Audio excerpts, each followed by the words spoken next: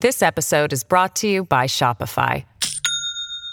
Do you have a point of sale system you can trust, or is it a real POS? You need Shopify for retail. From accepting payments to managing inventory, Shopify POS has everything you need to sell in person. Go to shopify.com/system, all lowercase, to take your retail business to the next level today. That's shopify.com/system.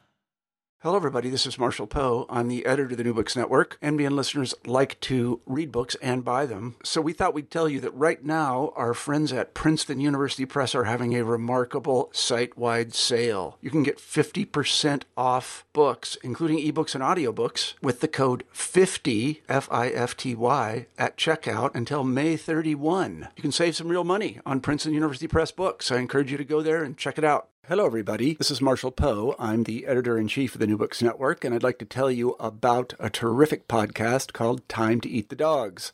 It's hosted by Michael Robinson, a historian, and it's about exploration. Now, if you're clever, and I know you are because you listen to the New Books Network, you can probably figure out why a podcast about exploration would be called Time to Eat the Dogs. Well, Michael has interviewed many scholars and historians and researchers, and he even interviewed an astronaut about their books about exploration. You can find Time to Eat the Dogs at timetoeatthedogs.com. What else? You can also find it on iTunes. As I say, we really love this podcast at the New Books Network, and we love it so much that we're going to republish some of Michael's excellent interviews. And if I would just stop talking, which I'm going to do presently, you'll be able to hear one of those interviews. So I'm going to stop talking.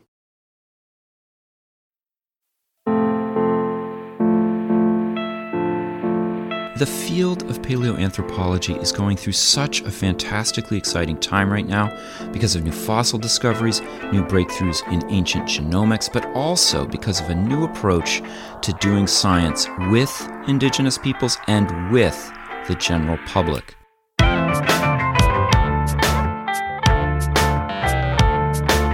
It's Time to Eat the Dogs. I'm Michael Robinson. Today, John Hawkes talks about some of the amazing work being done in paleoanthropology.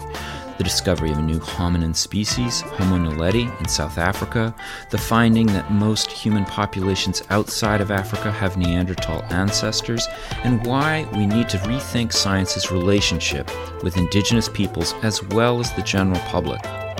Hawkes is the Vilas Borghese Achievement Professor of Anthropology at the University of Wisconsin-Madison. He is also the co-author of Almost Human, The Astonishing Tale of Homo naledi and the Discovery That Changed Our Human Story. John Hawkes, thanks so much for talking with me today. Absolutely. Great to be here. So you recently wrote that the last 10 years have been an incredible period of time for paleoanthropology, specifically because of the rise of genetic sampling of ancient human remains.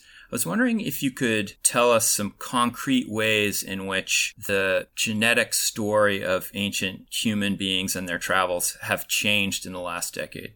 Sure. If we look at the world in 2008, no substantial genome sequence from any archaic human had ever been recovered.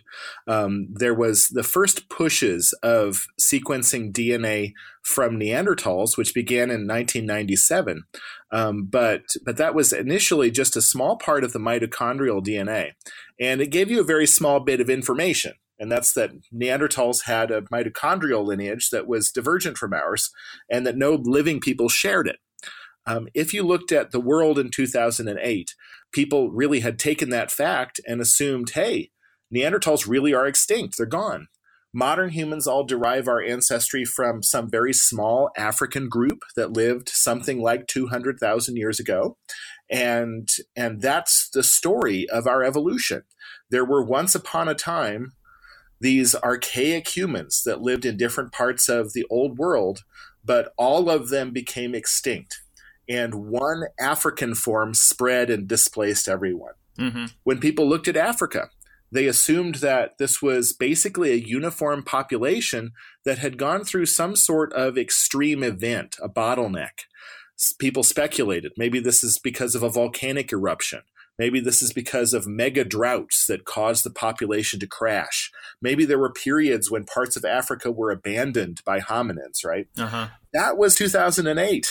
Yeah. What has happened since then is the recovery of whole genome evidence from Neanderthals, which showed that, Neanderthals were mostly gone, but contributed a small amount to living people. That most living people have Neanderthal ancestors, and people who live outside of Africa and have a history there have about 2 or 3% of their genetics from Neanderthals. That there was a group that no one knew existed called what we now call the Denisovans, because of this genome from Denisova Cave, that were just as diverse and divergent from us as the Neanderthals, but archaeologists had no dream that there was a totally different population there somewhere in Asia. And that population contributed to living people. We now know from sequencing living people in Africa much more broadly, and by comparing those signatures to archaic humans, that Africans have ghost lineages that contribute to their ancestry, that there were archaic humans that were highly divergent from each other in Africa 100,000, 200,000 years ago. And they contributed something to living African peoples. And of course, there are all the fossil discoveries that add to that add complexity to this picture. So when we look at the world today, we're talking science fiction compared to what was thought to be known in 2008. Wow. So I know that you mentioned at the beginning that the early genetic testing that was possible focused on mitochondrial DNA. And not to get too technical, but as I understand it, mitochondrial DNA allows you to look at maternal lines of descent. Is that That's correct? Right. It's a really cool genetic locus because it's inherited separately from the nuclear DNA, the chromosomes, and it's only inherited from the mother, and it mutates fast. And that's really convenient if your genetic technology is 1990s era genetic technology, because you can get variation without sequencing very much. And you can tell whether lineages are related to each other very clearly because it doesn't recombine. But that also has a downside, right? One of them is that you're only tracing that one lineage, the maternal lineage. Another is that because it's only inherited from the mother, and because everybody only has one copy of it, it's actually really, really tiny in its variation compared to autosomal DNA. And so it tells us more about recent events and recent population growth and much less about more ancient events. And that's a real downside when you're looking at ancient populations like archaic humans.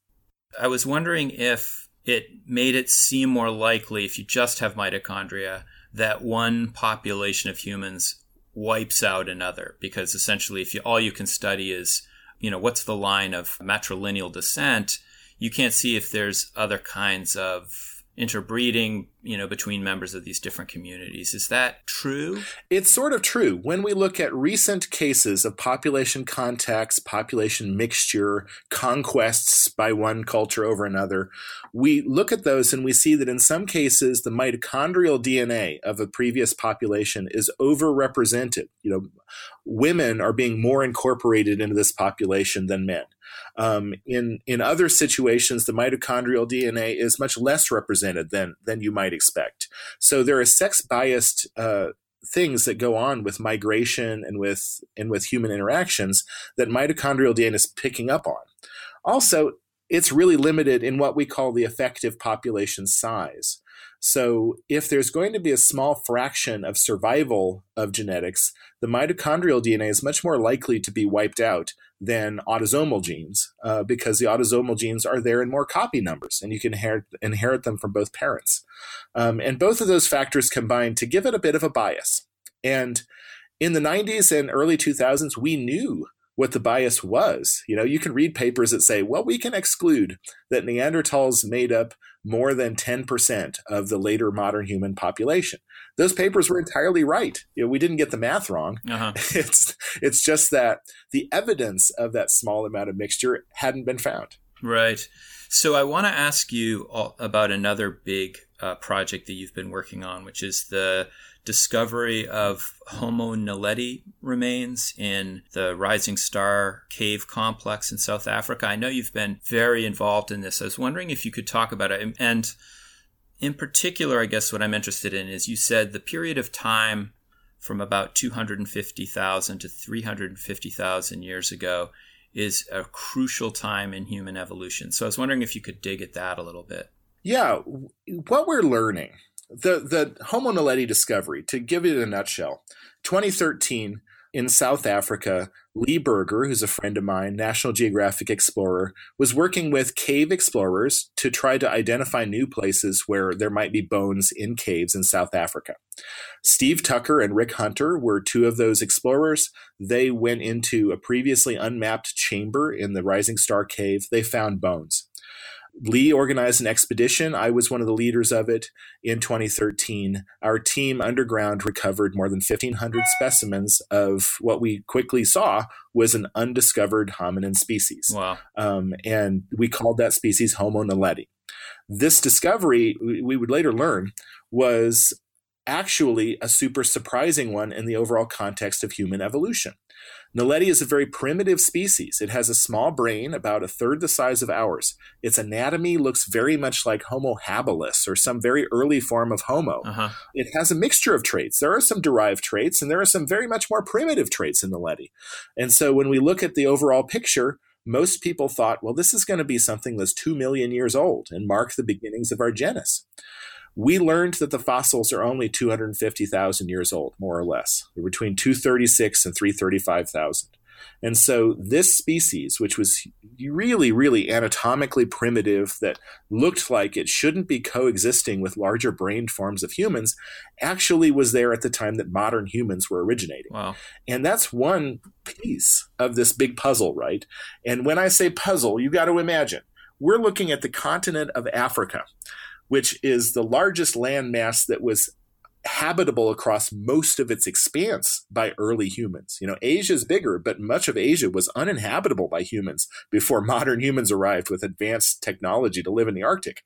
So when you're looking at Africa, you're looking at this huge landmass, and we have explored only small parts of it for fossil hominins, only in the Afar Triangle of Ethiopia, in southern Ethiopia, in some caves in the northern coast of Africa along the Mediterranean, in Morocco, in the Rift Valley of East Africa, and in caves in South Africa, including the South African coastal caves. That's sort of it. And when you're looking at a huge continent, there's stuff out there that we did not expect would be there, and Naledi is one of them.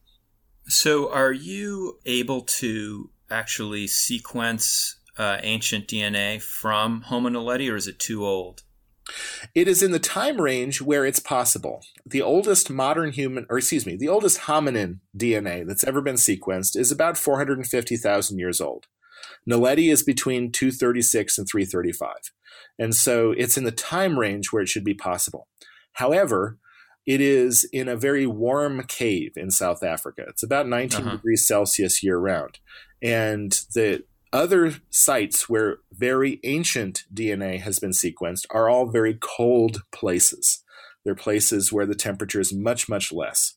And so the preservation in the Rising Star Cave is not great biologically. We have attempted to extract DNA from the fossils, and we haven't had any success with that with today's techniques. And so now we're waiting for technology to advance, and I expect it will. You know, I think that we're going to get biological sequence information from this stuff. But it's going to take a special combination of new technologies and the exceptional fossil that has the best preservation in the site. And it's going to take us a while to have that. This episode is brought to you by Shopify. Do you have a point of sale system you can trust, or is it a real POS? You need Shopify for retail. From accepting payments to managing inventory, Shopify POS has everything you need to sell in person. Go to shopify.com/system, all lowercase, to take your retail business to the next level today. That's shopify.com/system. It seems like so much of the kind of wow discoveries of the last 10 years are tied up with genetic sequencing. And yet I know this is only one branch of paleoarchaeology, right? I mean, there's fossil people too.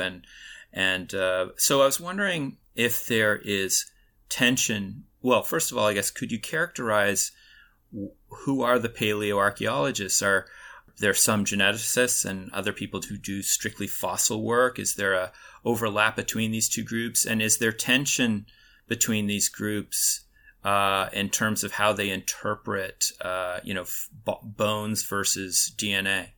I'll tell you what, if you followed this field for a while, I entered this field in the 90s. And when I was a high school student in the 80s, you'd read about mitochondrial Eve and what we were learning from genetics about human origins. And it was portrayed as a big conflict. The geneticists were saying something revolutionary, and the fossil people didn't believe it. And there was an argument between them, et cetera, et cetera. And that atmosphere was what I was trained in. When I was a graduate student, genetics was giving rise to different forms of observation than you could make from fossils. It was a challenge to try to integrate what you were finding from genetics with fossils. And the basic conflict was expressed by Rebecca Cann back in the 80s. She said, what I know about my genes is that they definitely had ancestors. Mm-hmm. And you can't say that about your fossils. You don't know if they had descendants. And that's real, right? The fact is that fossils and genetics are sampling two different forms of evidence. Today's genetics adds a substantial amount of information that was never possible in the 80s and 90s, because today we're talking about Neanderthal immune systems and Neanderthal digestion and the Denisovan high altitude adaptations. Wow. And, we're talking about aspects of biology that could never be seen in fossils. And that's very exciting, right? And what it's caused is a diversification of what people do. Uh-huh. You look at a team like our team in the field in South Africa. We're working with excavators who have incredible experience underground, who can work in very challenging situations to recover the Naledi bones out of the Rising Star Cave.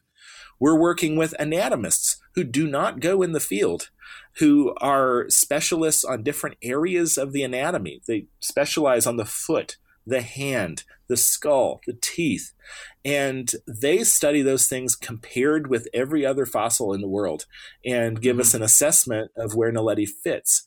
We're working with people who are specialists in phylogenetic analysis to try to put together the big picture of where Naledi fits in our family tree. We're working with geologists who are working on the flowstone layers to figure out what the ages of deposition of Naledi are. And we're working with chemists and geneticists who are trying to uncover biological information from the fossils. What you see is this incredible team of scientists. We've got more than 150 people involved, and everybody's got their specialty, and it all has to fit together into one big picture somehow. Yeah. And that, I think, is the model for what paleoanthropology is today. I think that there still are areas of suspicion and competition. People have deep feelings about whether their fossils belong to one lineage or another. But the fact is, when you're looking at 3 billion base pairs of a genome, it's pretty hard to argue against against what they tell you. Yeah. And what we become is a much less argument-driven, debate-driven science and a much more data-driven science. And that's really exciting. Well, the reason I ask that question is, I'm a historian of science, so we look for the points of conflict and debate in the past because they're really interesting. And some of your writing, where you talk about this cultural, let's say, friction between the fossil approach and genetic approach, it reminds me a little bit about a book that Roger Lewin wrote. I think it's called Bones of Contention. Bones of Contention. It's a classic, right? Not a classic because, because it expresses a time in history and it's real. It has real stories in it and people were nasty to each other. Well, and what I loved about the book was that he described this period, I think it was in the late 60s, you can correct me if I'm wrong there, where people are just beginning to figure out radiocarbon dating, and they're kind of coming into conflict with the strata people who are dating fossils according to different measures.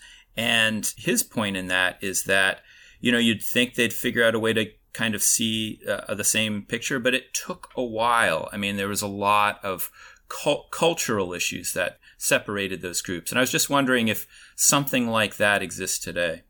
When you look at what's going on with paleogenetics, and especially, right, when we talk about the ancient archaic human fossil record and the genetic record of Neanderthals and that sort of thing, I think that these are sort of, people are pursuing separate interests, and people like me are trying to fit them together. But when you go a bit closer to the present, you have paleogenomics folks who are trying to work out population histories of modern human populations. Where did today's population of Europe come from? What explains the spread of Indo-European languages? What explains the origin of peoples of the New World, of the Americas? How many migrations were there into the Americas, right? Those are big questions too, and they involve modern humans and their movements and population dynamics. And what you see is geneticists who are coming in with incredible technology to uncover connections between genomes of ancient people, genomes of living people, but who are not trained in anthropology, who don't have contacts with indigenous peoples whose DNA they're using in their comparisons. And those aspects do create a lot of friction, because we're in an area of science now. I could say, as much as my friends and I cared about Neanderthals in the 1990s, we did not have living Neanderthal descendants who were deeply concerned about their origin stories and where they came from, and were feeling oppressed by science, right? When you're talking about the origin of living peoples and the differentiation of different cultural groups in historic time, you are talking about people's origin stories. You're talking about people's identities. And that is a huge source of conflict, because anthropologists, archaeologists have been navigating these issues for 100 years, 150 years. And we've gone through a history that we didn't do very well, where you had grave sites of Native American peoples exposed and left open for tourism, where you had people's skulls and skeletons confiscated and brought to museums in other countries for display, right? And that sort of history is endemic to anthropology, archaeology. It's something that we deal with the legacy of today. A responsible anthropologist has to know what to do with human remains and how to contact people who might be connected to them, and what the federal and international regulations are related to, repatriation.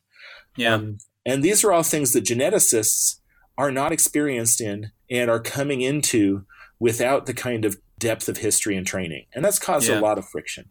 Yeah, you recently wrote, I think it was in the Wall Street Journal, you had a piece, and you talked about both the exuberance and enthusiasm of genetics as it's applied to ancient humans, but also maybe a bit of the naivete that comes with this new culture moving into work that, as you put it, archaeologists and anthropologists have been trying to figure out for the last 100 years. So my question is this: you clearly are somebody who cares a lot about the genetic component of this work, even though we know that a lot of native peoples have been treated pretty poorly by anthropologists in the past. What do you see as the way forward there? I mean, what's the way to resolve that dilemma?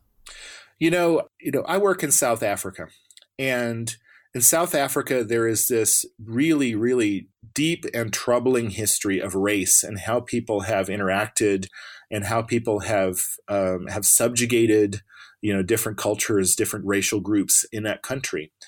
And when we work there, and our project is South African led, right? And we have South African scientists and explorers and people who work on the project at every level in South Africa.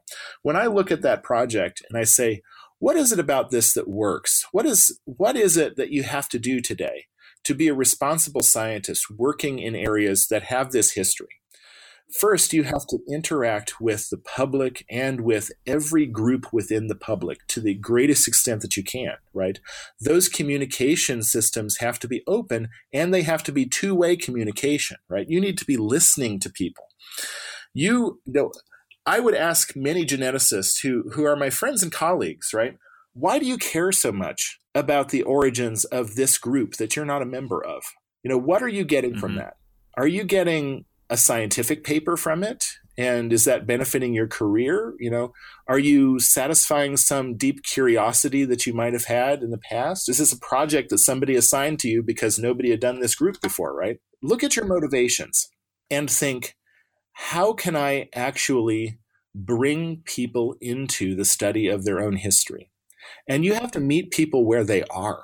I mean, the fact is that what you care about as a scientist and what you know and what you're connected to in the realm of scientific knowledge may actually have very little connection with ordinary people in the world, right? And we all know this.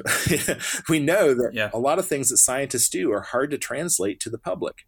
But in the areas of human history and human interactions and human past, you have to bring that in. You need people to be engaged in the research that you're doing, because if they're not, then you're doing it wrong.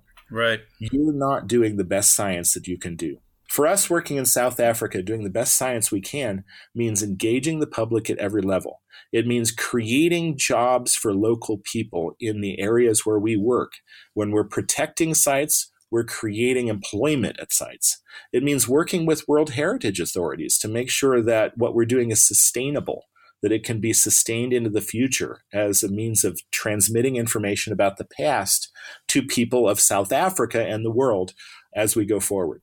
So I was wondering, just at a very practical level, I mean, you're able to talk about so many different aspects of this kind of work, but I was wondering, where do you primarily spend your time? Is it like sequencing DNA in the lab, or are you out, digging through rocks in the Rising Star cave system, or are you doing public outreach? I mean, what are the components of what you do? It's a balance of everything. Before I really got involved with Rising Star, most of my work was in informatics, and my work was in a laboratory working on sequence data that other labs had generated. We certainly did a lot of analytical work on human fossil remains in that period too. We did a lot of publications on fossils and applying techniques to understand their biology.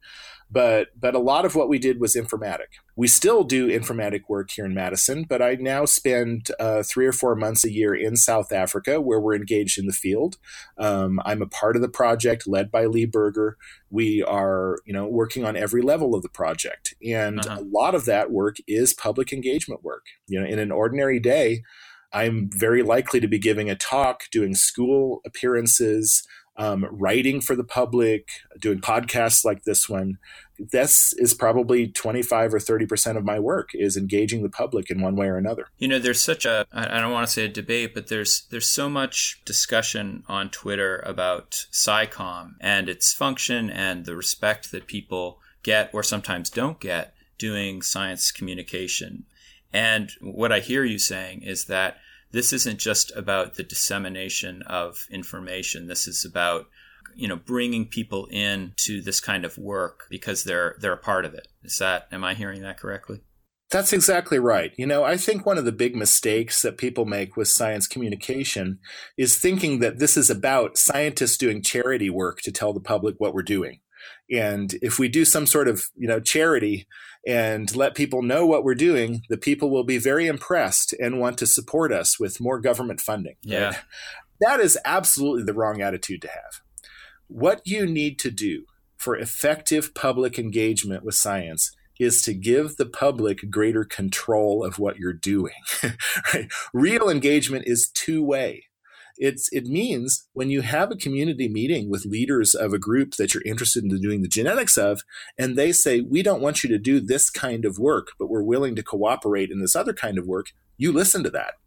And you shape your hypothesis generation and you shape your science based on what can be done. Because what can be done in this sense is an ethical obligation. It means actually pursuing the scientific subjects that the public is interested in. We're exploring and we're finding new things, and I think that's amazing. And let me tell you, there was no funding 15 years ago for blue sky exploration, finding new fossil sites in paleoanthropology. The funding for this was near zero. people argued that we had come to the end of the new fossil fields, that the fossil fields that they knew of were becoming exhausted because people had walked the surface and were collecting every bone that eroded out of them, and there was probably nothing left to find. And finding new things is a very good argument for funding the finding of new things. Yeah. I'll tell you. But the fact is, unless you're bringing the public in to say, what are the questions that matter to people? Why are we doing this? What is it about understanding human history, the human past, that matters, that can bring people into science and can make a difference in the world, right? If you're not bringing people in to help you identify those problems, you're going to be doing your science in a vacuum. And if there's one thing in this country that we can see right now, it's the effect of the bubble. Yeah. The fact that you're working in, only talking to people that do the same thing that you're doing, only getting a limited range of perspectives. We've got to break out of that bubble. And the way to do it is not by going out in the world like missionaries to tell people about the benefits of science. It's to bring people into the halls of science to let them tell us what matters. Yeah. Well, John Hawkes, this has been really great. I really appreciate you talking with me today. Absolutely. It's great to be here and great to have you engaged in these topics. I hope that, I hope everybody will keep following what we're doing and will keep following the progress in understanding human evolution, because it's a really exciting, rapid field right now. That's it for today. Make sure you check out the Time to Eat the Dogs website and Twitter page for links and other exploration-related stuff. The Twitter page also has a link to Zabrat, the Canadian band that composed the music you're hearing now. And please take the time to rate and review the show wherever you get your podcasts. It does help make the show visible to new listeners. If you want to recommend a guest or just make a comment, feel free to contact me at timetoeatthedogs, that's one word, lowercase, @gmail.com. See you next week.